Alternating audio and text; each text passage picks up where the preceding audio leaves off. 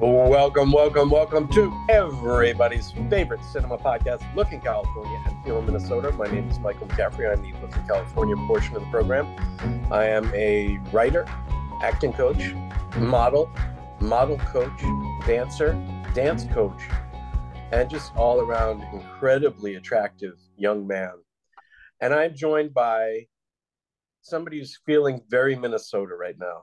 His name is Barry Anderson. Barry, everybody knows who you are, but please just go through the motions of telling us a little bit about yourself. I'm the better half of this duo. I'm a director based in Minneapolis. Maybe not better looking, but better nonetheless. Currently in a chilly, flurry Minneapolis, Minnesota. Well, let me just say that I don't think we would find a single person who would refute your claim that you are the better half of this duo in every single way. You're certainly the better person. Goodness knows that. And you're the better guy. You're just the better guy, Barry. Well, your check for $10,000 is in the mail, Mike. So you've earned it today. I am the meanest son of a bitch around, and everybody knows it. So what we do on this podcast, we talk about movies and or TV shows sometimes, but usually movies. And today we're going to talk about a movie that you probably haven't heard of, even though you've probably heard of it. So the movie we're going to do today is All Quiet on the Western Front, which is a new movie. Of course, there was the original movie, which is from 1930, won Best Picture at the Academy Awards, based on a very famous book. And this film is based on the same book. It is directed by Edvard Berger. It's a German film with subtitles. You're welcome. And it's currently streaming on Netflix. So it came to Netflix, I believe, October 28th. And it's streaming there. As I said, it's directed by Edvard Berger. He also co-wrote the screenplay. It stars Felix Kammerer, Albrecht Schuch, Daniel Bruhl, who you'll probably recognize when you see him. Terrific actor. Cinematographer James Friend. Hopefully we talk about him. And the movie runs 147 minutes. And it tells the story of the book. If you've read the book, or if you've seen the original, or the second film, which was like a TV film with the guy from the Waltons, you know the story. It's about World War One and a bunch of German young men who are, whipped up into a nationalist fervor and are really excited to go fight in the war. In fact, one of them, Paul, he forges a document saying his parents will let him go fight. So he goes and fights. And then the fantasy of war hits the cold, hard, brutal reality of it, particularly the brutal reality of that war and the Western Front of it, which, I think they went back and forth about 500 yards. That was about it. And just millions upon millions of men died. Brutal, brutal, brutal. So this movie is a modern day version of that, and it throws you right into it. So I am very curious. I have written a review about this, which Barry has not read, and probably most of the world has not read. And so I am very curious to hear what Barry Anderson, who's from Minnesota, what he has to say about All Quiet on the Western Front, the new Netflix movie. Barry, what'd you think of this movie? Well, I'm going to give a little bit of background. I was not a fan of school growing up. I did well, but I did not like it. Most of the books they gave us to read, did not enjoy. However, All Quiet on the Western Front was one of the few that seemed to resonate with me. Yep. And then that was before I'd really kind of moved my journey into classic films. So I saw the 1930 whatever version. And I haven't seen it since. So I kind of wanted to watch it before we podcast, but I've been so busy. Michael, we'll just have to get into it. My memory will serve me probably poorly, but that movie was brilliant. Obviously, much different movie that you can make in 1931, showing the brutalities of war than you can in 2022. Hence the new movie that can show a little bit more of the horrors of, the war. And I saw it when it came out, saw it was being advertised and promoted there. And I didn't realize that it was a German film. Didn't mind the dubbing. Netflix has done a pretty good job of making the foreign films accessible to American audiences. So it's definitely something that just because you hear it's German shouldn't just write it off because you're like, oh, I don't like foreign films. It's not subtitled. You can watch it. Overall, the movie was worthwhile. It was uneven to me in parts. Especially I feel like the first half, I felt it was too long. I felt the first half didn't really get to the brutalities of war early enough. And then the second half was pretty dang brutal, and I was having a hard time watching some of the scenes. I'm like, oh, please turn it off. And it was interesting because the narrative of, kind of the theme of the book and the original movie is obviously kind of, what do we gain from war? It's like, what what is all this for? And, the tragedy of, young men lost and whatnot. And obviously, like any great subject matter in humanity, it's not so simplistic. So, I mean, there's lots of places you can point fingers to: bad generals, nationalism, whatever these different things that kind of created the environment for World War I and what happened. And so I didn't mind that they were kind of exploring more particular angles of kind of, it seemed more like kind of the main theme in the movie was kind of the generals who wanted to be glorious in war that were completely safe versus the poor boys that are out there just getting brutalized. And that's true. But to me, I feel like in some ways it kind of undermined, because it gave you kind of the bad guy to root against, as opposed to, I think from what I remember in the book and the original movie, it was more of the pure tragedy. Like, it's kind of like, it's just, no, this just sucks for everyone. And I feel like this movie, by making some of his choices, took a little hit out of the heart and soul of the book and the original movie. But we could talk more specifics about things I liked and didn't like from there. But that's kind of my high level, take of the piece. Yeah, I really, really like the movie. It's certainly flawed. There are parts of it, and I think we will agree, considering what you just said about the parts that don't work for it. My biggest issue with it is when it does break the spell of the myopic world in the muck and the mire of the front lines, and it goes to the bureaucrats who are, negotiating a ceasefire, and even the general. Although I found the general part to be more acceptable, just because it plays up what happens in every war, right? That there are armchair generals who are sacrificing other people like it's nothing. It's like nickels and dimes to them. What do they care? So I agree with you. I thought that was the weakest part of the film, and really hurt the film. But that said, I thought it was incredibly well done. I think it's a really, really well crafted film. I thought, it does some things that are it uses some techniques that I usually don't like.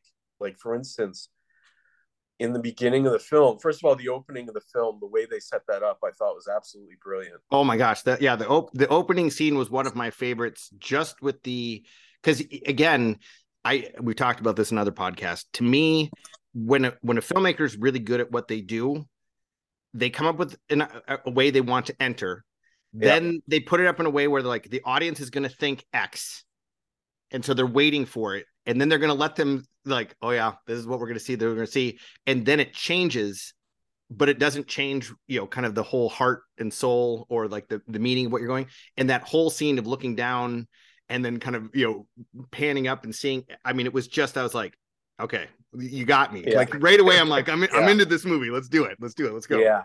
And like just the thesis that it sets up, and that whole sequence reinforces, which is, war is this brutal, dehumanizing thing, and it strips everyone of their humanity, and it's just a machine.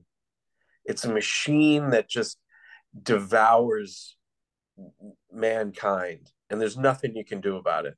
And that's what the opening is about. And what I found interesting about that opening, which I thought was really well done, was it was accompanied by, eventually, in sort of the opening, you know, first 10-15 minutes, it was accompanied by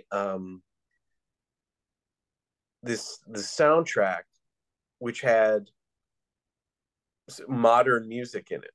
So it was this really grinding industrial guitar, which would pop up as these young men they've enlisted and they're like getting ready to go, and they get the uniforms and then they're marching to the front, and this guitar would jump in. And I usually really dislike that when a period piece uses modern music. I always think it breaks the spell. But for this, I thought, oh, wow, that is very effective, because it is this industrial meat grinder that these guys are walking into. And they don't know it.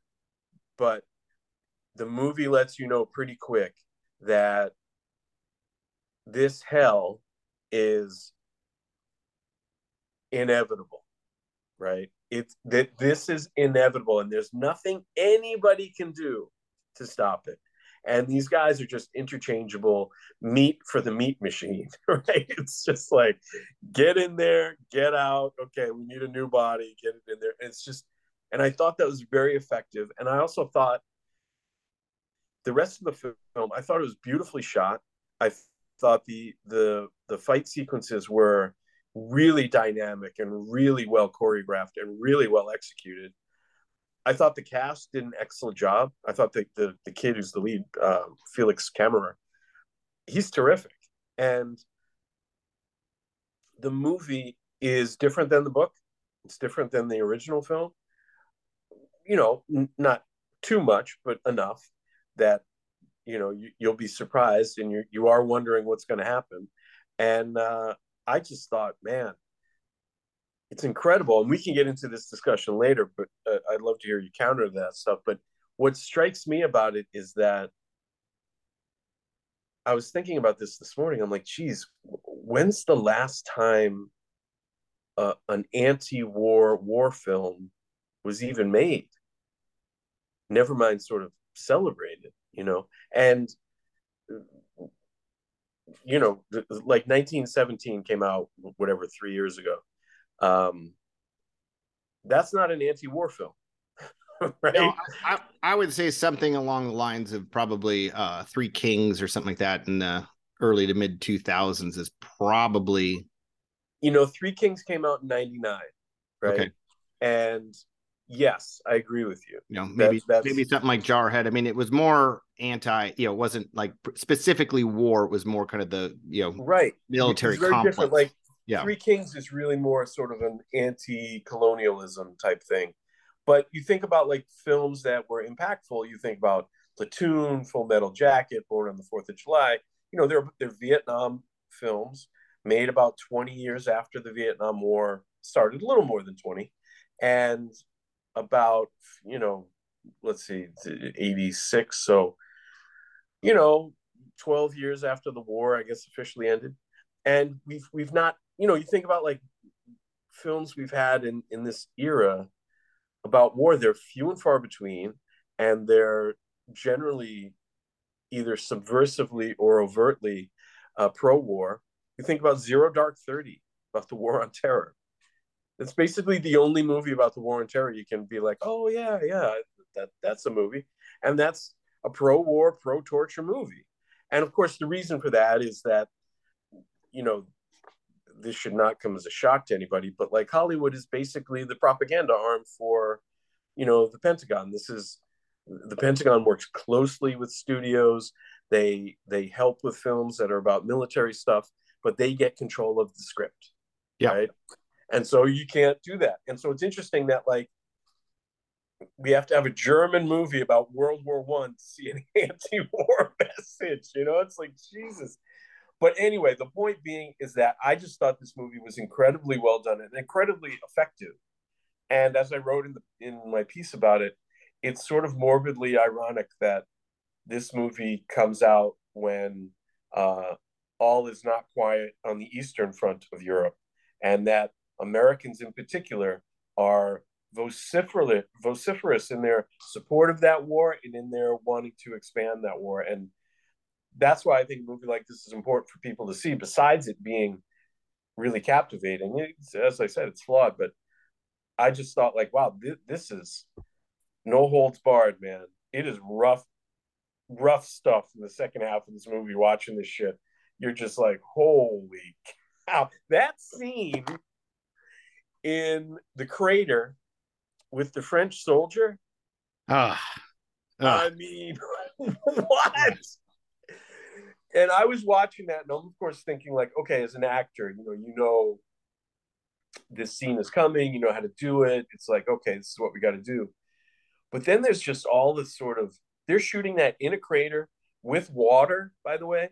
Yeah, the prevalence of water in this movie had to make shooting it unbelievably difficult. Yes. And I'm just thinking, okay, the mechanics, how do you shoot this? And then as the actor, you're thinking, like, okay, this in this little compact scene, Felix Kammerer, the lead who plays Paul, he goes through this emotional roller coaster that is just like unbelievable to watch. And then the dude who's playing the French guy is like, doesn't have a line. And he is amazing. He is so good and so focused. And it's just, and I found all of the performances to be that way, to be committed and subtle and not showy. They're very reserved and effective in the acting. And so I really love this movie, and I will let you counter all of my positive points. Yeah, such a negative Nelly, Barry. I differ on a few things. First off, I am very pro-war, so this movie bothered me because it was saying that all war is not good. Sarcasm alert. In today's time, we got to be careful. Yeah. But I will actually differ with you that I thought some of the performances of the main group of men felt like the weakest part of the movie. Like, especially in the opening scenes when they're all kind of together and stuff like that. They didn't do a good job of setting up kind of the personalities, and kind of, I just felt like sometimes I was like, oh, it's just a group of, they almost made me feel like they were disposable. And I feel like in this movie, what you really needed is you needed that individuality and the connection immediately of like, the world needs these people here, as opposed to just like, I'm out there to like do this and I got a girlfriend back home. And you're like, they made it too disposable, in my opinion, and not unique enough. It's not that the performances were outright bad. It's just, I feel like you needed more. I feel like when you watch some of the other great war movies, you really connect with the people. So then when, the proverbial stuff hits the fan, you're more invested in. And in this case, partially because how brutal World War I was, that obviously not many of them were going to make it out once they got bussed to the front line. But the overall, I go back and forth, if I were to have made the movie, because the early part of the movie, it's like they touched on the brutality, but it didn't seem to like shell shock the actors the way that I think World War I would have. I think like within it, 2 or 3 days, it would have turned you into being this, patriotic, like, I'm going to go do the war, to like, oh my God, what have I done? And am I going to make it out alive? And almost hollow. And I felt like they kept the soul of these characters too long. I think they need to be broken and then kind of rebuilt into like, we just by all means have to survive this, almost like it turns them into machines, which would have mirrored kind of that, the whole warlike machine of just, we put things in and cogs go out and do their thing. So I think that was not one of the stronger aspects of the movie. But funny enough, as much as I've studied, read, watched documentaries and stuff about the various wars, it never dawned on me till this movie, and I don't know why it felt so profound, but in the opening of the movie, when they were taking the shoes and the coats and the pants of the soldiers and then sewing them up, and then you're like, oh, they had to repurpose. I mean, someone died and was rotting in that, and they took it out and they they washed it, patched up a few things, and then they gave it as a new uniform. And you're like, that's crazy. But you're like, this is millions of people. They can't just replace that. Like, Right. they have to do that. But it never dawned on me that that's what they were doing. And hence, I was like, oh man, like that's, I mean, talk about grim. I mean, just everybody along that line of like, okay, got to go out to the battlefield, grab the rotting bodies, pull the stuff, send it to these women that are washing and staining this stuff. Then stuff comes in and make sure to take off all the tags and anything that makes it, you know, part of a person's. And then let's make sure when these kids come that are super excited to fight for their country, let's give them, you know, these things. And Right. I just, there's something about that that is dehumanizing, or maybe not dehumanizing, but it's just, there's like a soullessness to it of just the reality. That hit me a lot. Yeah. But then I love that. That's the opening sequence I'm talking about. No, I know, but we alluded to it, but people haven't seen it. I'm giving more context. I mean, it's an assembly line of just, you're right. It's an assembly line of dehumanizing, you know, the soulless machine. It's brutal. Yeah. It's brutal. I mean, and it's great. But with that being said, the part that I just lost my train of thought now, because you went through we're gonna have to keep talking. It'll come back to me. I was gonna make another comment on that, but it's gone. It's gone now. It's gone. Everybody who's waiting for the good stuff, just whoop right out the left. There it goes. There it goes. I will just counter your argument about the cast. I actually appreciated that. One thing it always bugs me. I mean, I get why it happens in war movies, but like, you meet the platoon, and you know, there's in American movies, there's like the Italian guy from Brooklyn, and then there's the farm boy from Iowa, and they don't do this in this movie, and I appreciated that, and I appreciated that the actors were not trying to play types; they were just being sort of a bunch of young guys who weren't fully formed yet.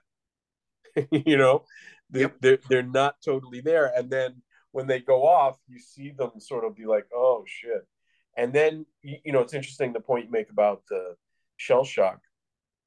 I agree that like shell shock does not really get addressed in this, and it was a big part of World War One. And if I worked with a client years ago, on a part that dealt with that, and there's like videos on YouTube of people from World War One suffering from shell shock. It is really disturbing, like what that does to people. Just it's crazy to see.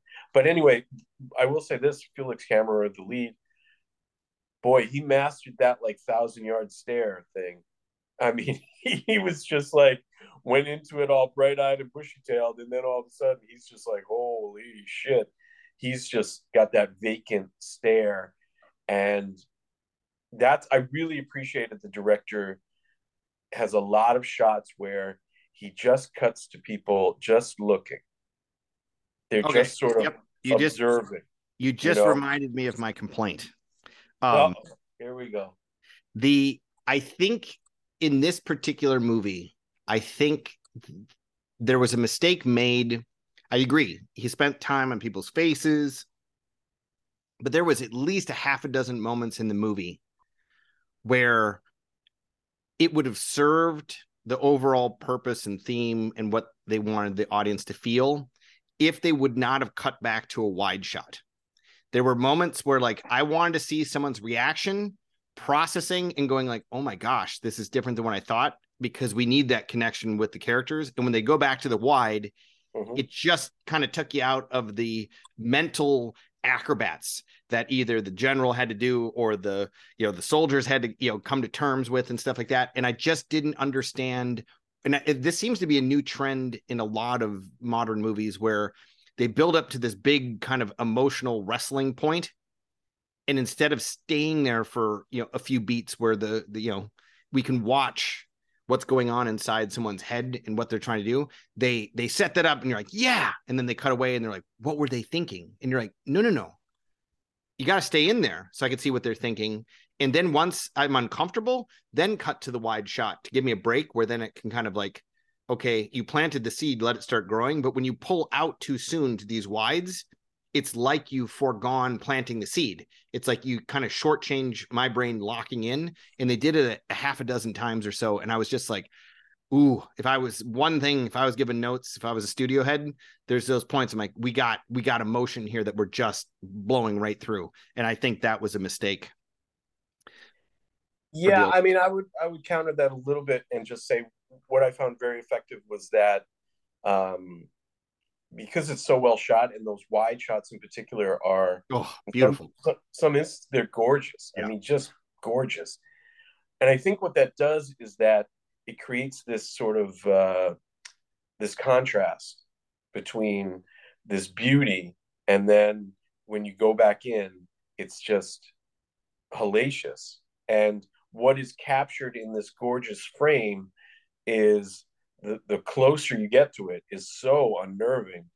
And that's the oddity, of course, of like that war, or you know, even Vietnam. The fact that like Vietnam is a tourist attraction. It's a beautiful country, right? And you have like 19-year-old American boys over there. You know, it's like the scene from Full Metal Jacket. It's like, oh, I wanted to go to Vietnam, the jewel of, you know, Asia, and kill people. You know, it's like, so this is beautiful. This is the French countryside, and it's gorgeous, and we'd all want to go there, except like these guys are, you know, lying in shit and mud and blood and doing hellacious things to each other. So I understood that, although I do take your point, because the film, as I said earlier, the film also does it when it breaks away from that narrative and goes to the negotiations or to the general. It really does break the spell. And I think this story and the film and the story are better served by being super myopic and like, you know, like it, just you can't escape it. And those reprieves sort of bring the momentum to a halt, and you know, that sense of claustrophobia, particularly in World War One, in the trenches and all of that. I think they could have done that more effectively by staying with it. Just stay there. I think that would have shortened the movie, because I think the movie was too long. I think that would have solved both those problems. I agree. But now, here's the reason why I think they did that, by the way. I think they did that because they wanted Daniel Bruhl to be in the movie. And he's too old to be in the front lines. Although I think you could have used him there. He's a terrific actor. But like he's a big German movie star. And like, okay, we got him to do something. And the general thing I get, because it's a direct line, at least to the people fighting. You're in the same general vicinity. But I felt like those scenes as well just weren't quite as effective. I liked what they're trying to do. I just don't think they work. And it reminds me very much of Kubrick's World War One film, which I'm blanking on the name of right now. Spartacus? No, not Spartacus. You sure? Pretty sure it's not Spartacus. Okay. What the hell's the name of this movie? It's one of my favorite movies. Paths of Glory. That's it. So it reminds me of Paths of Glory, which, by the way, this should shock no one, one of the greatest war films ever made, since Kubrick made it. Terrific movie. But I thought that I agree with you that, like, at least narratively, jumping out from those, you know, metaphorical sort of close-ups doesn't work. Although I do disagree in terms of like going to a wide shot and then coming back and things like that.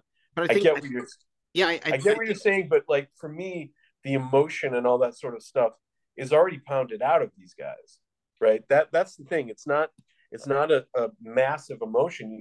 You get these very rare glimpses of that sort of thing because you're trying to survive. You don't have time to emote.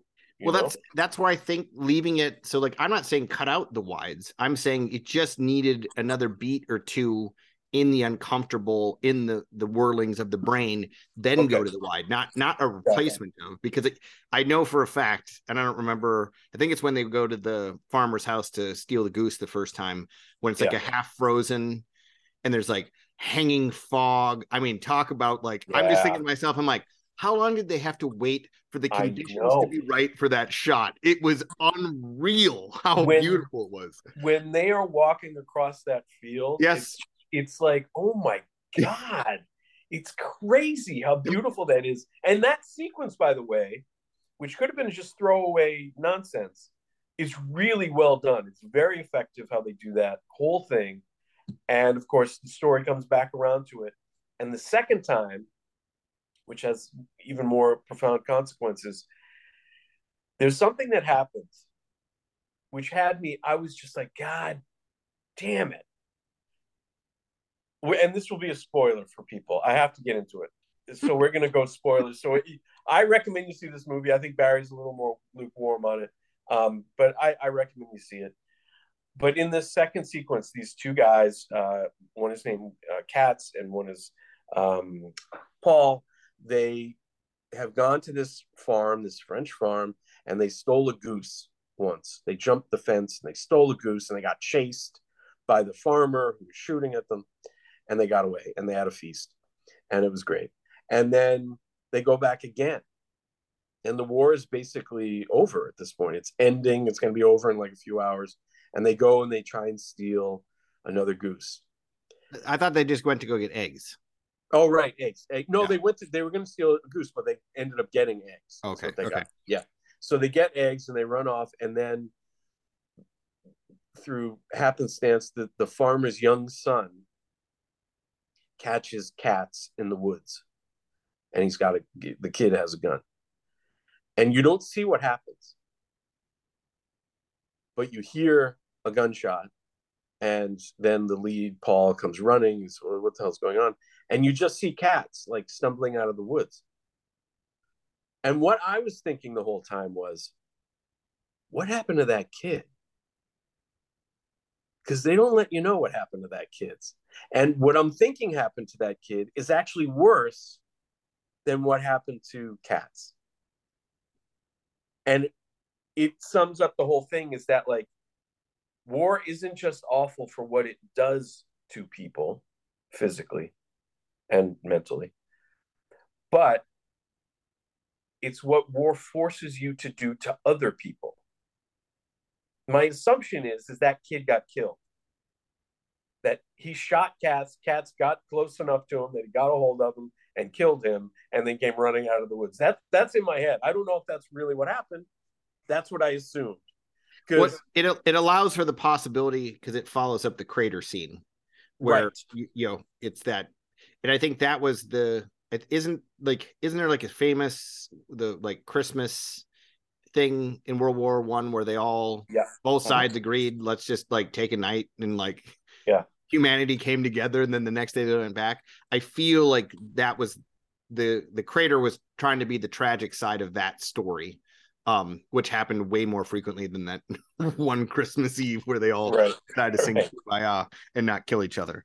I guess I didn't give a thought. What I liked about the scene is that it was ambiguous when it happened. Yeah. Because you're like, oh, I know what happened. And he comes out, you're like, oh, I don't think what happened. Then you're like, oh, and then you're like back like, oh, what did happen? And then by that point, you're like screaming in the other direction. It doesn't allow you much time to kind of think through it. But you're like, it's the proverbial, for myself who likes a more black and white situation in life, I liked the fact that it's gray enough where you can understand why these men who are basically starving to death fighting will resort to going to steal some sort of food so that they can, actually not be like starving to death.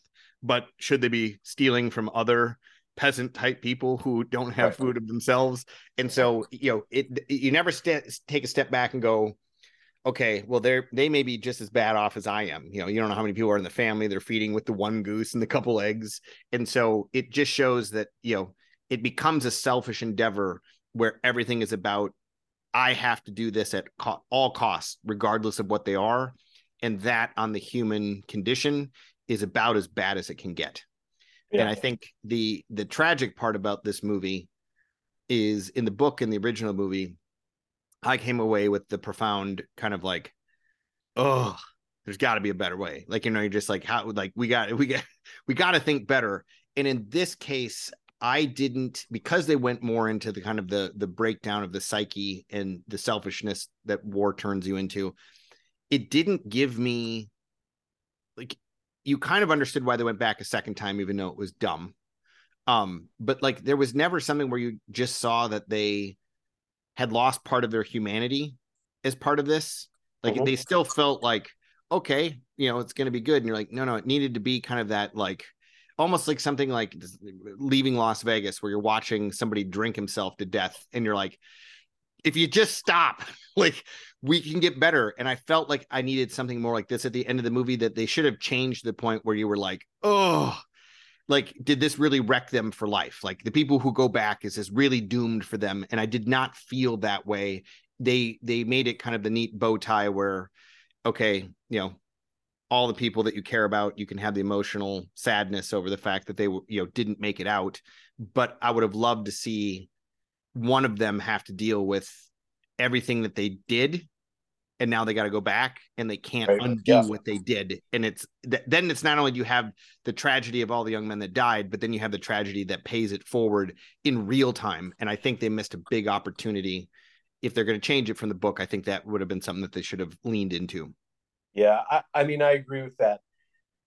There's World War One is, it was the war to end all wars, but of course, as we know now, it was just the prequel, and they do make the connection between World War One and World War Two, particularly in the negotiation scenes. The French are very stern and unforgiving, and the Germans are begging.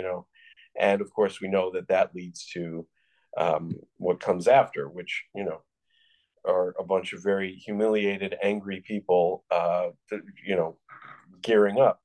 And the thing I thought about, because I agree with you, it would have been very interesting to see somebody try, and you go from this crazy, intense experience, then you have to go back home. Yes. You just got to be a person. Yep. And the thing I thought about at different points in the film was,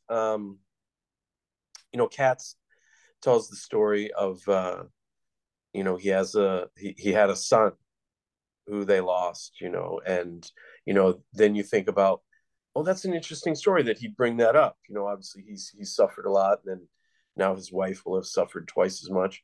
And then you think about, like, all the children who are at home and who will not have a father, and the sort of emptiness there, and the anger there. And of course, that generation of children, you know, less than 20 years later, are marching across Europe and opening death camps and just being like, yep, here you go. And it's like, oh, and I remember there's a great movie. I can't remember what year it's from. Let me look it up real quick. 2009. There's a German film called The White Ribbon, by Michael Haneke. White Ribbon, you said? Yeah, The White Ribbon. Okay. Michael Haneke directed it and wrote it. It's set in the same time period, the late. I think it's right before World War One. It was nominated for a bunch of Academy Awards. I don't think it won any, but it's set in Germany, and it's about just that generation of kids in particular in a small German village. And you see in how they behave and how they sort of interact with one another, you see not just World War One, but World War Two coming. Yeah. And what creates that. And it's one of the most brilliant films in explaining that. It's not like a judgment thing. It's not this sort of, Manichaean moral thing of like black and white. It's just like, oh, okay, this is where that comes from, which is always the more interesting thing to me than like, hey, this is what they did. It's more like, well, why did they do that? Correct. And so I thought about that in that scene with Cats in the Woods, of the kid who plays the farmer's son is quite good. He's a very small role. Yes, he was good. He's quite good, but he has this look in his face when he catches up with Cats, and he's just so angry and disgusted. And he is like, you see it, and you're like, yep, there it is. That's how we got into this mess in the first place, and that's why we're going to get into the bigger mess in about 15 years. Right? Correct. So Correct. that's what's going to happen. And so it's just really effective in that. And that's why I liked the film, is that despite its flaws, and it does have flaws, which we've talked about, despite its flaws, it really is thought provoking and emotionally unnerving. And that's as much as you can really ask from a movie, right? I mean, that's if a movie is giving you those two things, that's pretty great. You know, so I recommend the film. I think it's submitted by Germany to be their best international feature film at the Academy Awards. We'll see if it gets nominated. You know, countries can they submit a film, and then those out of those films from each country, you know, I think 5 get picked to be nominated, and then 1 wins. And you know, I've not seen a ton of foreign films this year for a variety of reasons. I can't imagine it wouldn't be nominated, particularly because it's so accessible for people to see. It's on Netflix, it's just sitting there. Right. And, you know, we talk about the problem with streaming services are everything's just about content. Yep. You just want content. So everything gets watered down. It's, you know, most of it's just dog shit. This is not that. No. Right? Even if you don't like this movie, you go, okay, this is a thoughtful, well-crafted movie. I didn't dig it or whatever, but like this is like a real movie.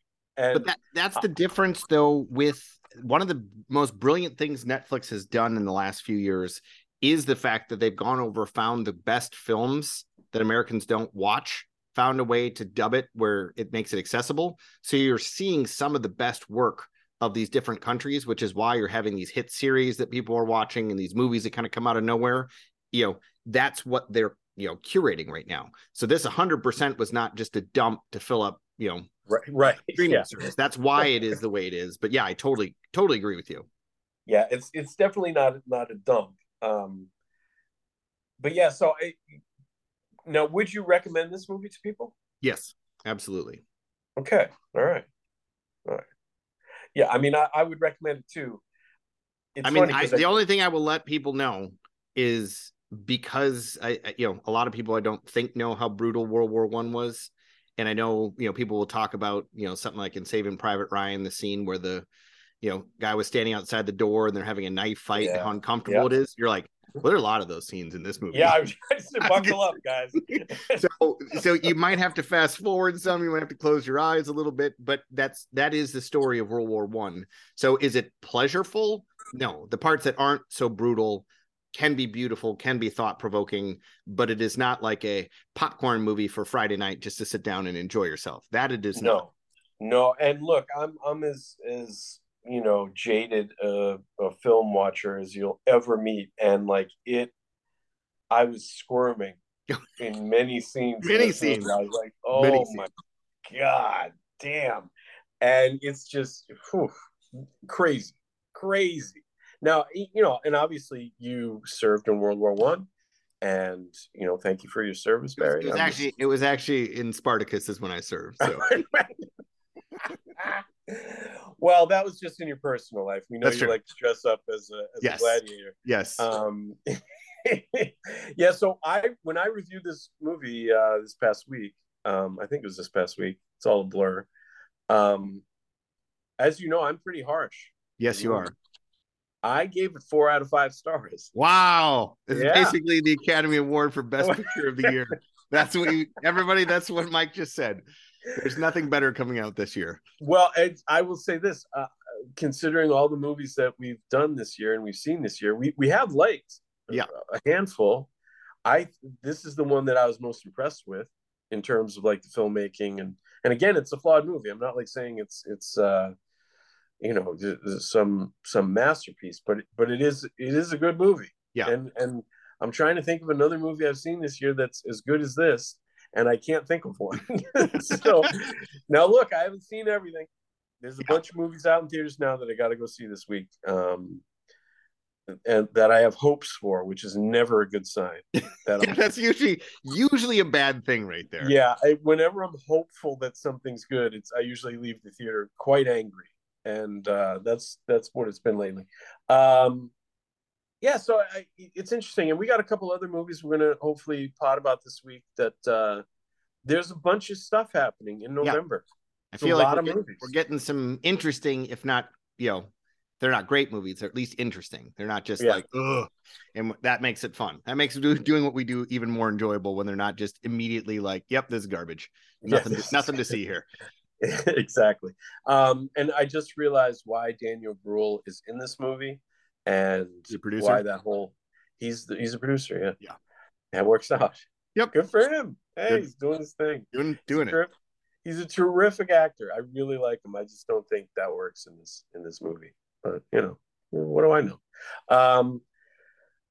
Any other thoughts on this movie, Barry? No, I mean, like I said, I think that was a case a little bit of how book lovers complain when people change the book to the movie. There's a little bit of I think they neutered it just a bit, but if you stand back and you're not familiar with it, I mean, this is a high level, well done movie that I mean, if you can't enjoy watching something like this, then you really are just looking for popcorn, just numb your brain and go, which I'm not saying that as a derogatory, but I mean, this, in terms of a craft of making a film, this is one of the better films you're going to see this year. Yeah. And it's funny, the cinematographer, his name is James Friend, can't find much on him, right? I'm sure he just works in Germany, and so you can't really find out his credits and things like that. But holy cow, man, beautiful. He composes a beautiful frame, that shot, and they do it a few times in the film. That shot from the ground, looking up through trees. The trees, oh, just beautiful. I mean, it's holy cow, it's absolutely gorgeous. And in my review, I wrote the term I used for the cinematography. It's not completely accurate, but I think it conveys a sense of it. It's Malickian. It's like a Malick film in certain points. And then those wide shots, like we talked about, that shot as they're going to the farm. Oh. I mean, holy cow. And then you think about how they shoot the battle scenes, which they're pretty intricate. This is not basic combat. This is serious stuff. And I mean, this visually, and this is saying quite a bit, 1917 has nothing on this movie. Oh, I totally agree. It's really, really fantastically shot. And I don't know who this dude is, this James Friend, but whoever you are out there making movies, sign this cat up, because he's going to make your movie look really good. If he outshines Deacon in his Academy Award-winning tour de force, you got some skills. I mean, it's crazy, and just the other thing that they do in the film, which I really love, and Malick actually did this in The Thin Red Line, and Kubrick did it to a sense in Full Metal Jacket, is they create this sense of a palpable feel the way they light it. So the earth, the way the ground looks in the trenches, you're watching it and you get a visceral reaction to it, because you can remember from your own sense memory what that feels like, that sort of dirt feels like in your hands. Yep. Because it's so well lit and it has such a texture to it. And the same thing with the uniforms and with the helmets and stuff. And if you watch Thin Red Line in particular, Malick is so good at that, of creating a visceral sense in the viewer of what it feels like, a tactile feeling of all those things. And it's so rare that cinematographers and directors are able to do that, or that they even think about it. Because most of the time, of course, they're visual. It's just but and you see that with Malick films in particular, and certain actors and actresses, like Cate Blanchett is quite good at that. Brando was always great at that sort of thing. Philip Seymour Hoffman. So it's really cool, and it's in this movie. And so I I liked this movie more than you did. I know you liked it, but I liked it more, and that makes me a better person, I think. So we started with me being better, and you just usurped it after this. Everybody, you just saw Mike climb the mountain here today. Well, what we had, this podcast just had a narrative arc to it. Yeah, we started in one place, and our characters grew and changed, and we came to the final conclusion. We understand now. And plus, the other reason I think you didn't like it as much as I am is that you love war. And, yeah, it's true. Yeah, we established that at the top of the show. And whether it's Spartacus or World War I or whatever, man, you're just into it. All right, so I think this concludes our podcast, Barry. Yeah, I think both of us say go see it. So it's on Netflix. And you don't have to go anywhere. I know. You can just sit at home and see it. Correct. It's great. I hope you have a big TV. So All Quiet on the Western Front, Netflix. It's there. Go watch it. It's German. It won't bother you. It's beautiful to look at. It's moving. It's horrifying. It's all of those things. And I recommend it. Barry recommends it. I recommend it more than Barry. And that's it. So thanks for tuning in to Look in California, Feel Minnesota. We'll see you next time at the movies.